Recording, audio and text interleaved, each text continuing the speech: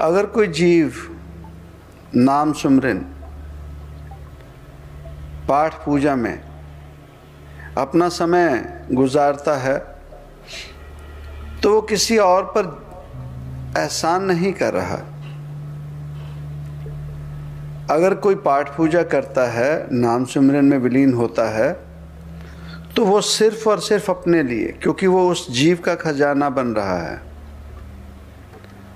पर होता क्या है, वो जो पाठ पूजा करता है, नाम सिमरन में विलीन होता है, वो जब काम पर जाता है,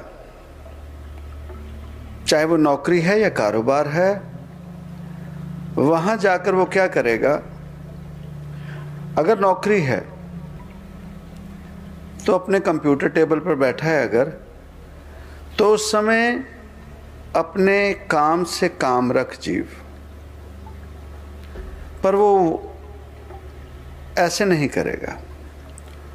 वो अपने साथ जो बैठे हैं कलीग्स, वो जो और नौकर हैं उस दफ्तर में, या हम मालिक हैं, हम अपने आसन पर जाकर मालिक के आसन पर बैठे, जो नौकर हैं हमारे, या हम जिसके नौकर हैं मालिक है, हम उस काम की बात को छोड़कर हम किसी न किसी ढंग से नाम सुमरन की बात लेके आएंगे, पाठ पूजा की बात लेके आएंगे और शुरू करेंगे राम की नाम की बात से, शुरू करेंगे नानक के नाम से। पर कुछ समय के बाद हम उसे बता रहे होंगे कि मैं आज सुबह ये पाठ करके आया हूँ, ये पूजा की है मैंने, और मैं इतने समय से ये करता हूँ। मूल हमारा ये होता है उस जीव को बताने के लिए। इससे जीव ने क्या पाया? और कुछ नहीं। हौमे पा ली, घुमान पा लिया, घमंड पा लिया। कारण हम उस जीव के साथ बात नहीं करेंगे जो पाठ पूजा में हमसे आगे हो। हम उस जीव को ढूंढेंगे जो हमसे नीचे होगा, पाठ पूजा में हमसे कम होगा, कमजोर होगा। हम उसी से बात करेंगे। हम उस जीव को अपनी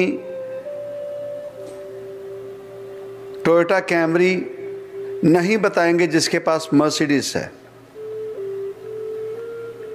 पर हाँ उस जीव को जरूर बताएंगे जिसके पास कोई कोरियन कार है या कोई और उससे नीची कार है, उसे जरूर बताएंगे। यह है हमारे मनुष्य सभ्यता, यह है हमारी सच्चाई। तो वो जो हमसे ज्यादा नाम सुमरन में आगे होगा, हम उसके समक्ष कभी भी पाठ पूजा की बात नहीं करेंगे। उससे हमारे अंदर घृणा होगी। वो अगर हमसे वो बात छेड़ दे, अरे पाठ करते हो, पूजा करते हो, हम कहेंगे हाँ। कितना समय करते हो? हम आधा घंटा करते हैं। अरे बस, हम तो 2 घंटे से कम उठते नहीं हैं। अब हमें उससे घृणा होगी। ठीक है, हाँ, भागेंगे। पर वो जो बेचारा नाम सुमरन में विलीन नहीं है, पाठ पूजा नहीं करता, उसे हम जाने नहीं देंगे। बात सुन, भाग मत। भाग क्यों रहा है? यही तो हम लोगों में दिक्कत है। हम लोग जब नाम सुमरन की, भगवान की बात आती है, हम भागते हैं। हम ऐसे समझाएंगे उस जीव को। पर वो जो हमसे ज्यादा आगे है, वो जब हमें ये बातें समझाएगा तो हम सुनेंगे नहीं। कबीर, गर्व ना कीजिए। हम किस बात का गर्व कर रहे हैं? अगर यही हमारा जीवन है तो हम दफ्तर में दफ्तर का काम करने गए। अब से जीव अपने जीवन में सोच ले कि मैं दफ्तर में जाता हूं, दफ्तर के लिए किसी को जानता हूं, तो उस जीव से दफ्तर के प्रति बात करे, रब के प्रति बात करके वो जीव जो खुद ब खुद होकर हमसे रब की बात छेड़ता है, वो गुमान में है, जैसे हम गुमान में होते हैं, किसी से बात छेड़ते हैं। वो कहीं ना कहीं हमारा भरोसा रब से तोड़ेगा, जोड़ेगा नहीं। उसने संपूर्ण कोशिश करनी है हमारा यकीन तोड़वाने के लिए। करना कुछ भी नहीं। अरे ना हम जाकर किसी से पाठ पूजा की बात करें दफ्तर में,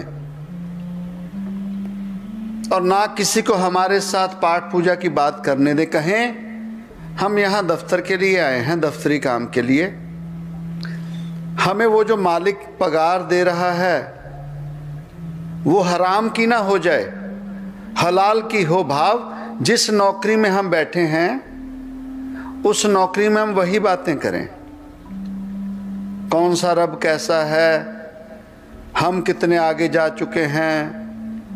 वो जीव जो खुद ब खुद बातें करता है, चाहे पैसे की, चाहे ज़मीन जायदाद की, साथ संगत जी हमें समझना पड़ेगा, वो अपना गुमान हमारे समक्ष बताता है।